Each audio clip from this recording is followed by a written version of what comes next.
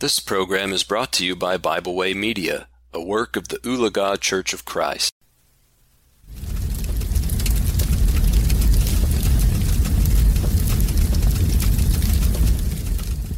Thank you for joining me today for our devotional here at the Fireside.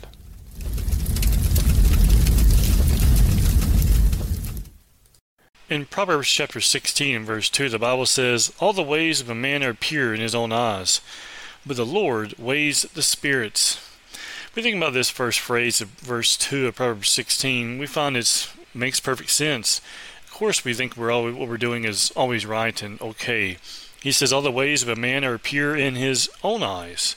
We often fail to realize that what we're doing sometimes may be wrong, that we don't ever even consider it. Thus, the phrase here, "What the ways of a man are pure in his own eyes." But notice what he says here about the Lord.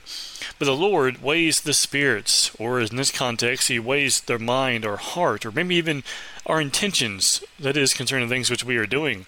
The Lord knows not only what we're doing, but why we are doing it. As we are reminded in Hebrews 4 and verse 12, the Bible tells us the Word of God is living and powerful, and is sharper than any two-edged sword, piercing even to the division of soul and spirit and joints and marrow, and is a discerner of the thoughts and intents of the heart. Hebrews 4 and verse 12. Friend, the Lord is a discerner of the thoughts and intents of our heart. Let's make sure that our intentions are always right and pure before God, and when they are not, that we always do what we're supposed to do before God, repent and make those things right in His sight.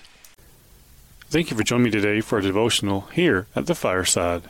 We hope you enjoyed this program. We encourage you to subscribe to our podcast on Pandora, Spotify, or Podbean. Thanks for listening.